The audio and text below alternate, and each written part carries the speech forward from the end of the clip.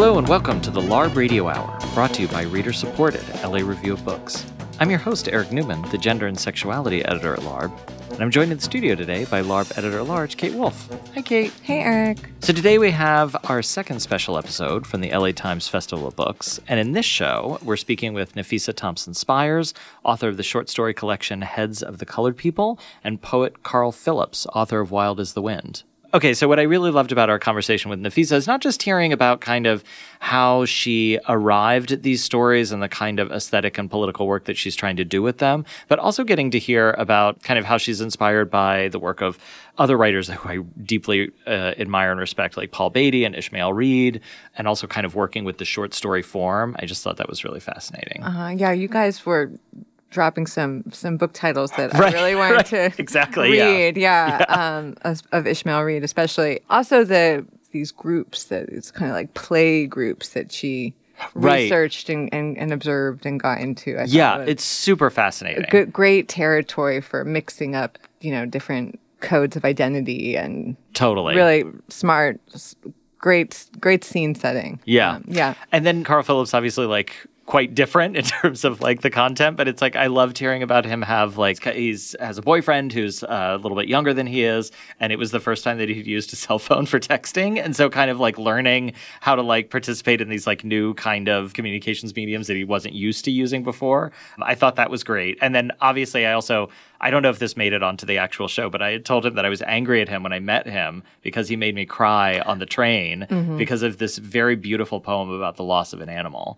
I believe it was the loss of a pet dog. And there's so much in that collection about loss and meaning and kind of putting the world together and what it means to be in love with someone. It's just beautiful. Is it hard to make you cry? It doesn't seem like it. I think you have to know the right levers to pull. There are levers that are reliable for that. Okay.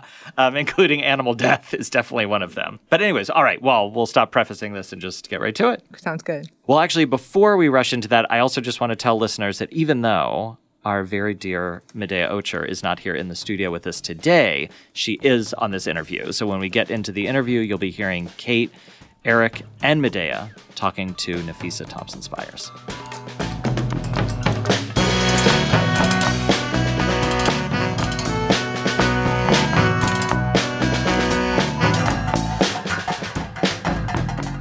We are thrilled to have with us today Nafissa Thompson-Spires, the author of The Heads of Colored People, the debut short story collection released in paperback earlier this year and which has been longlisted and won for a number of awards. She is also this year's recipient of the Whiting Award for Fiction and, in breaking news from just last night, also winner of the LA Times Book Prize in Short Fiction.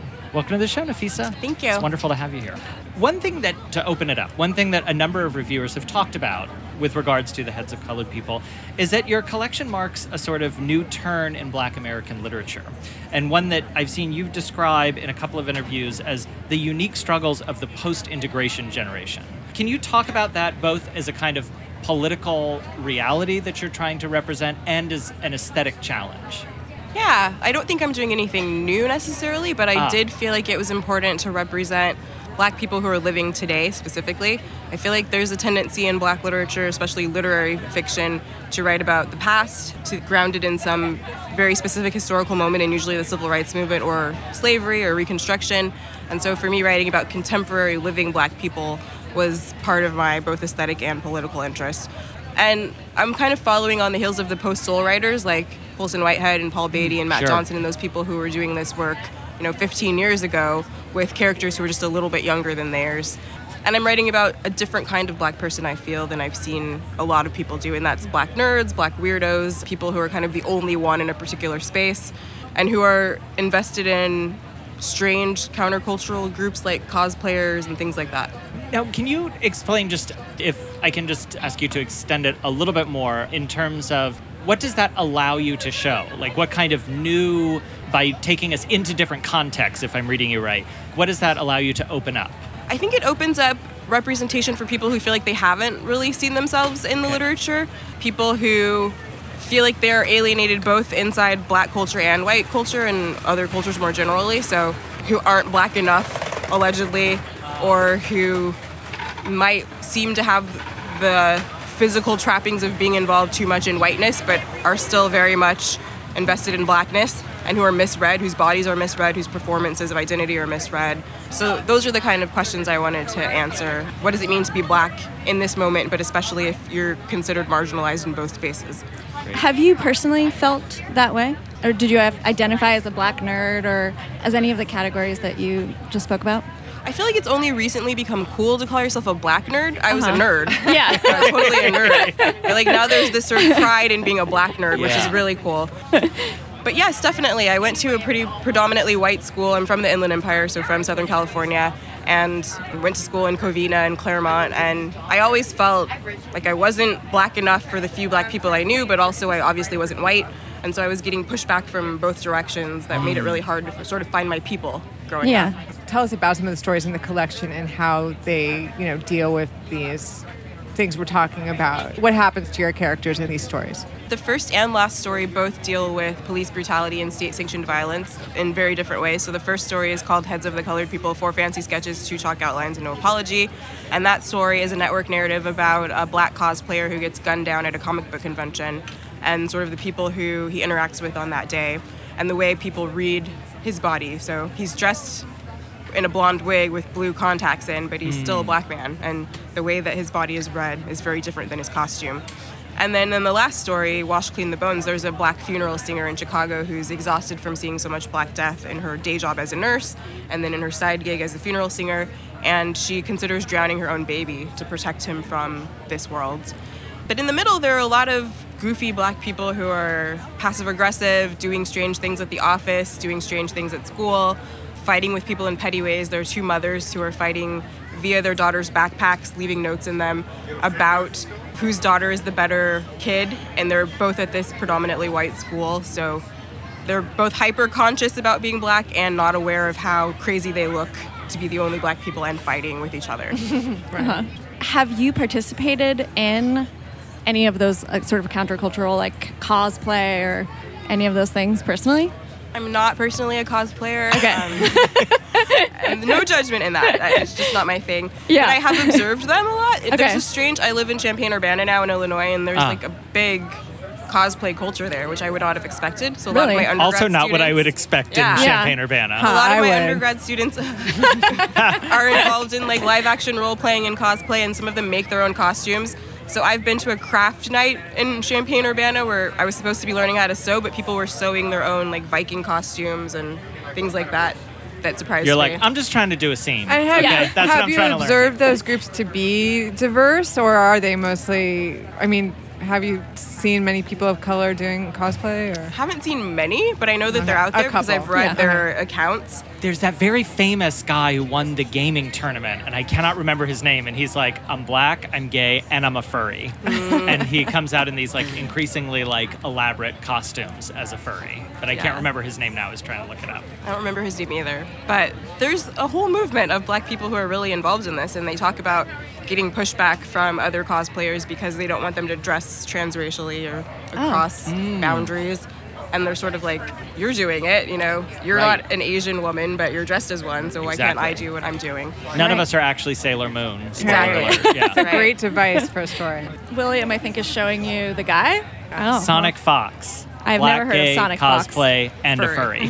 Sounds very busy. Being a furry just seems like a lot of work. This is your debut collection of fiction. What has it been like? I mean, most authors dream of exactly what is happening to you right now, right? That you've like won the Whiting Award, you just won the LA Book Prize. Like, how are you processing that kind of critical success? And what are you thinking about as you head into the next collection or to what I imagine might also be a novel? It's been wonderful. I'm so grateful. These are all things that I hoped for and prayed for, and so it's really nice to see that stuff coming true. It feels especially good to win something in LA since I am a Southern Californian and I want that hometown love. Like, that feels better in a lot of ways.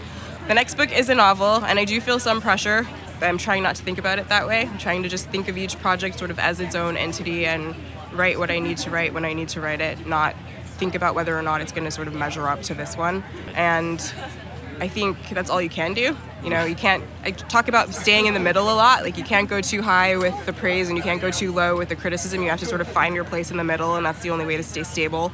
Because all of the prizes and things are out of my control, but the writing is in my control.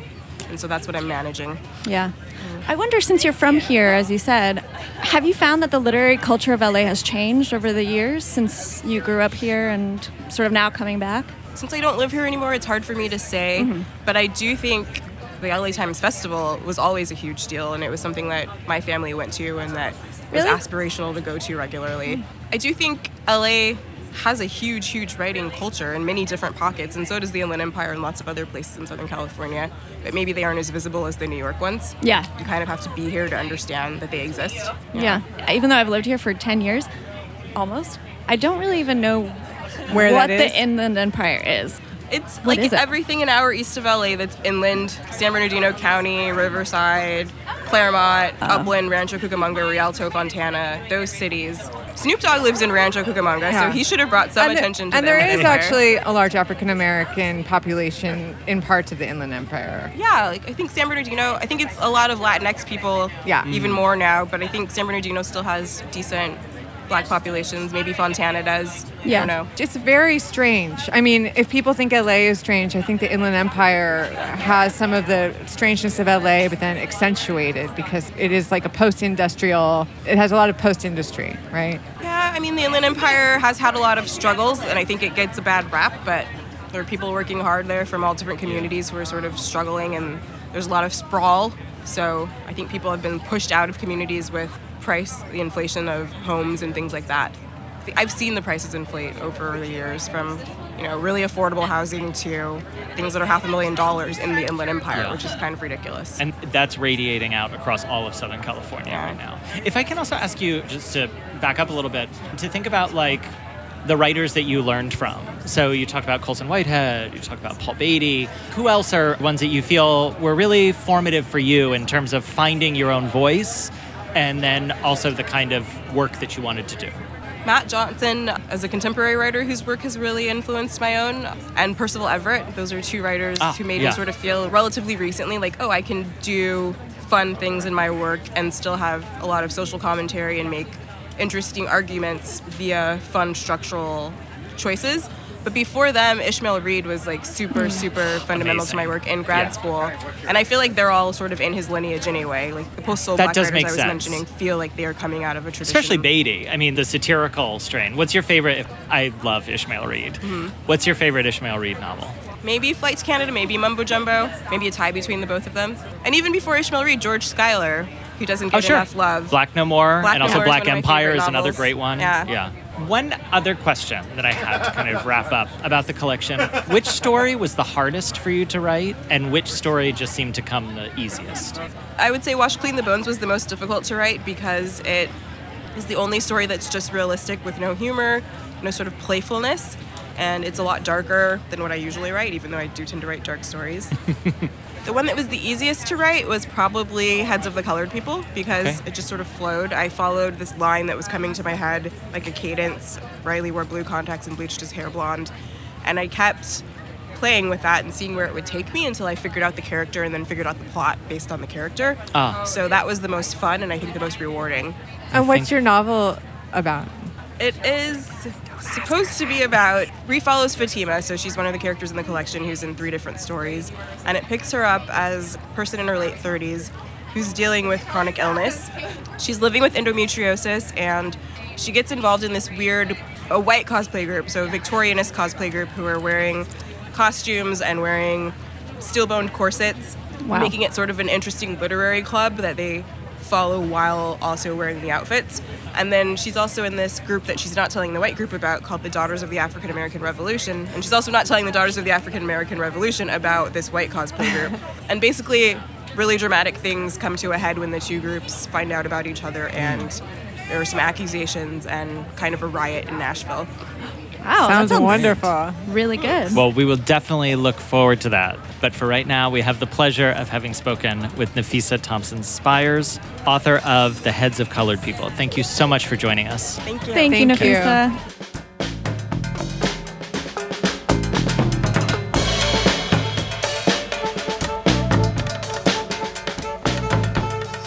You are listening to the LARB Radio Hour, recorded at the LA Times Festival of Books. We've been speaking with Nafissa Thompson-Spires, author of Heads of the Colored People. We now turn to our conversation with poet Carl Phillips, author of Wild as the Wind.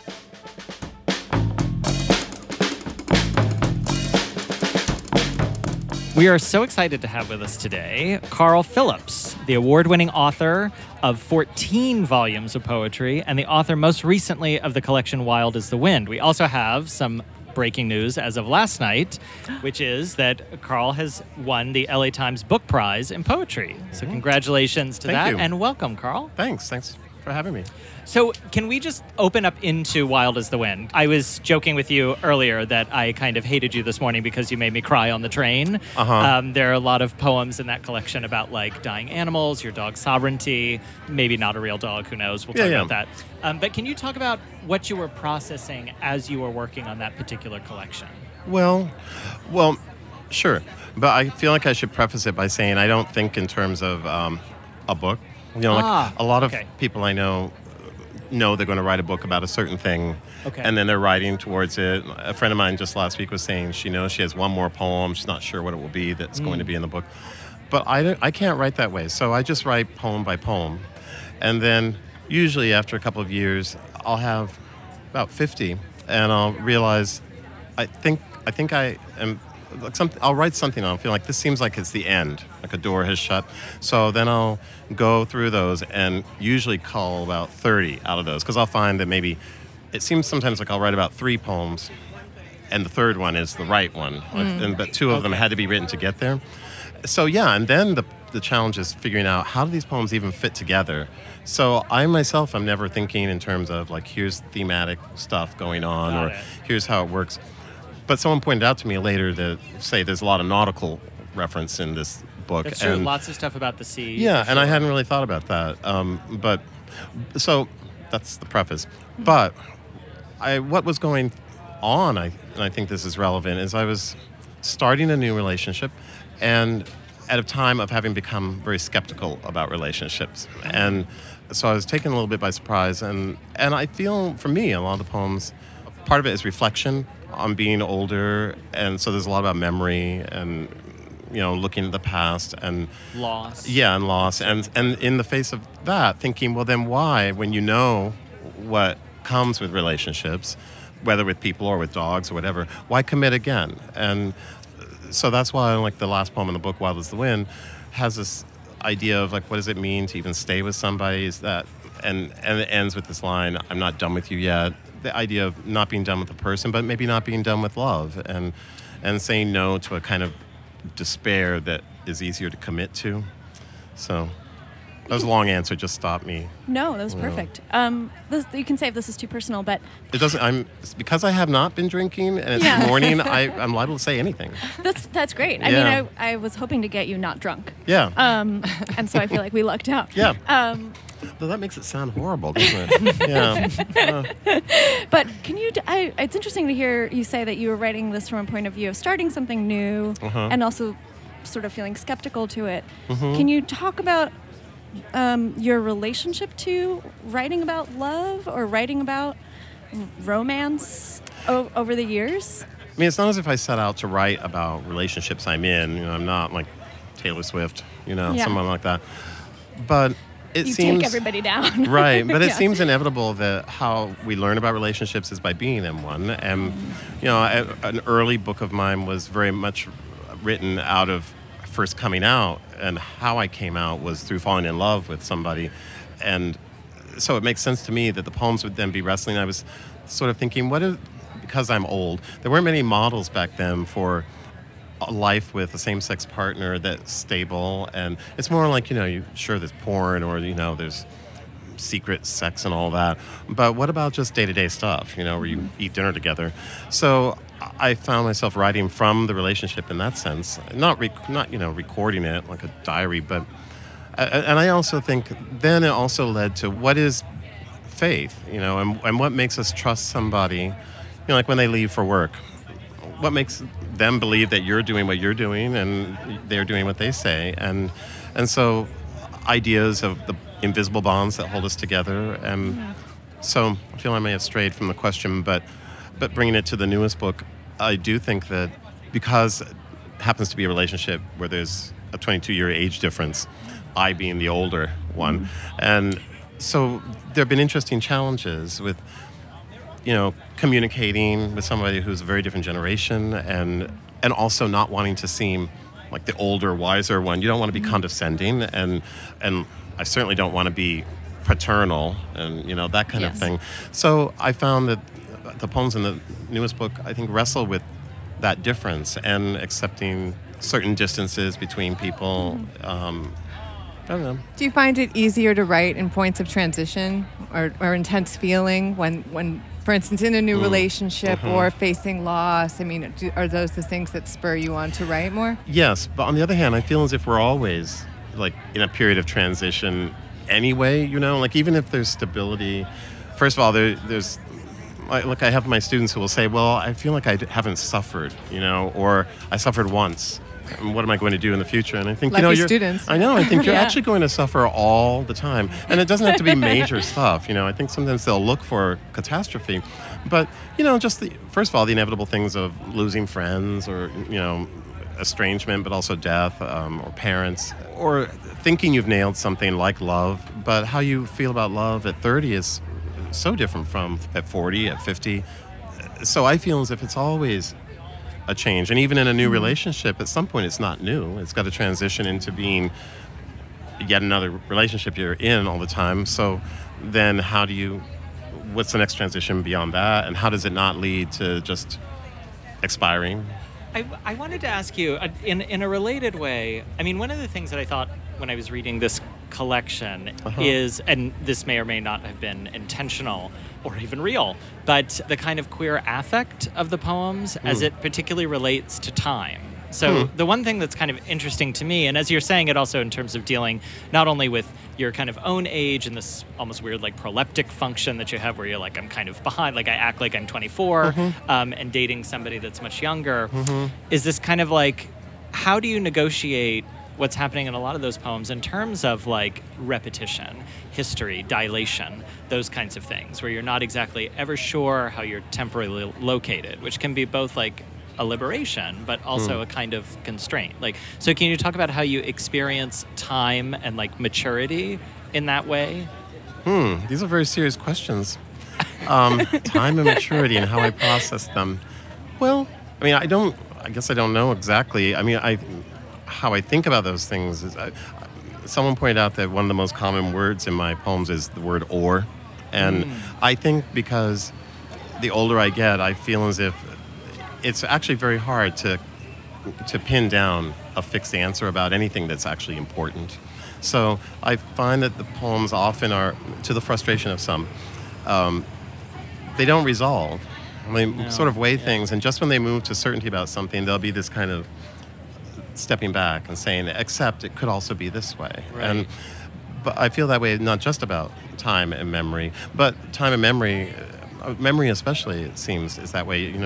You remember something and you're certain now that over the years that it's exactly how it happened, and then you have someone else who witnessed it there. I mean, I had a situation like this with something. I thought that my sister had not been born when a certain thing happened. And then she said, I was around. I remember that. And I thought, well, first of all, what does it mean that I erased her? But I mean, it was a memory of when I was 10, so I should remember I had an 8-year-old sister.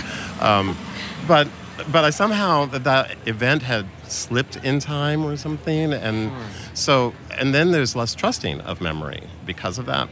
And, or remembering, you'll remember how you met somebody. It was a certain kind of night, and then they say, "Oh, actually, it was 12 noon. Don't you remember?" And it's like, how could I have thought it was this way? But and then there's a wondering, or was that somebody else? And so, I don't know if that answers the question, but it is a sentence.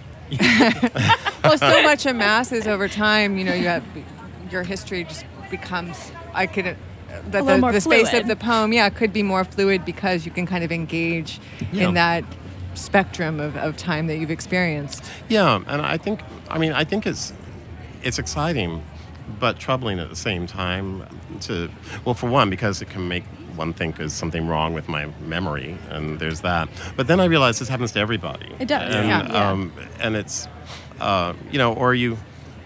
it's kind of a dangerous situation where you'll turn to a partner and say, remember that time when we did this? And then they say, that wasn't me. And you think, I always have to think carefully before that happens. And you think, yeah, especially if you've, say, been in a relationship with someone for a super long time in the past. So there was a lot of history there. Right. And then you don't want the new one. I've definitely done that. Yeah. In the past. Yeah. I mean, and it seems, in a way, I think people should understand it. Like if you're with I was with somebody for 18 years, and that's a long time to be with somebody. And so you have this whole chapter you had before the other person was even born, which is it's way startling. Right. Yeah, once in a while he'll remind me, I was born just a month after you graduated from college. And I think, that's terrifying. Like if somebody said there is an infant across the country whom you're going to be partnered with, I think, no. Do you also though find that difference creepy. Productive because of like the ways that you get to blend new languages? Of course, and it is productive. I mean, first of all, I've learned a lot. I mean, I wasn't on social media at all, and I would laugh when my publisher would ask if I would get on Twitter, and it's like, no, I'm not doing it.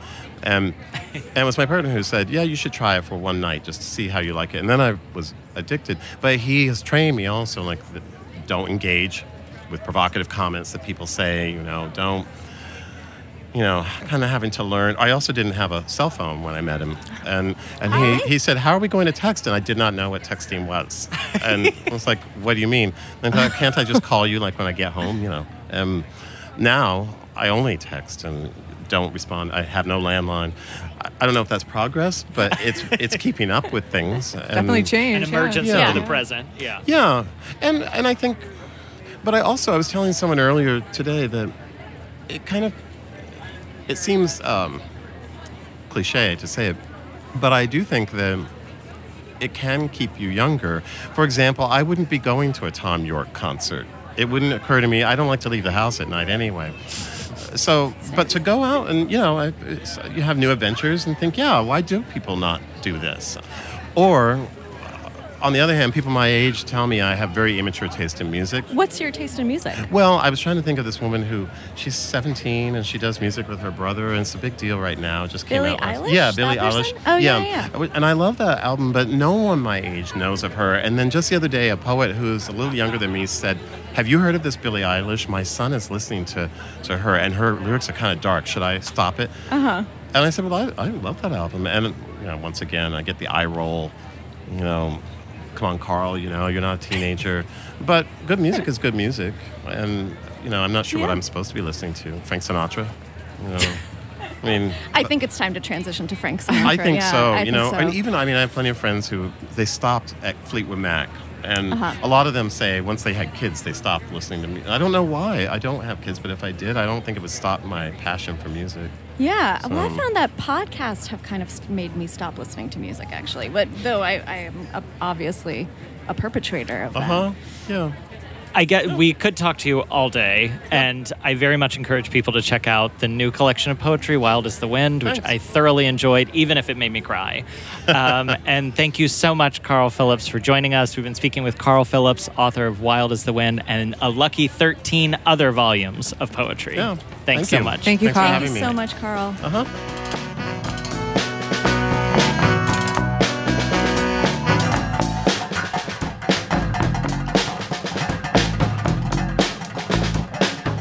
You've been listening to the LARB Radio Hour. Subscribe to our podcast in iTunes, SoundCloud, and Stitcher.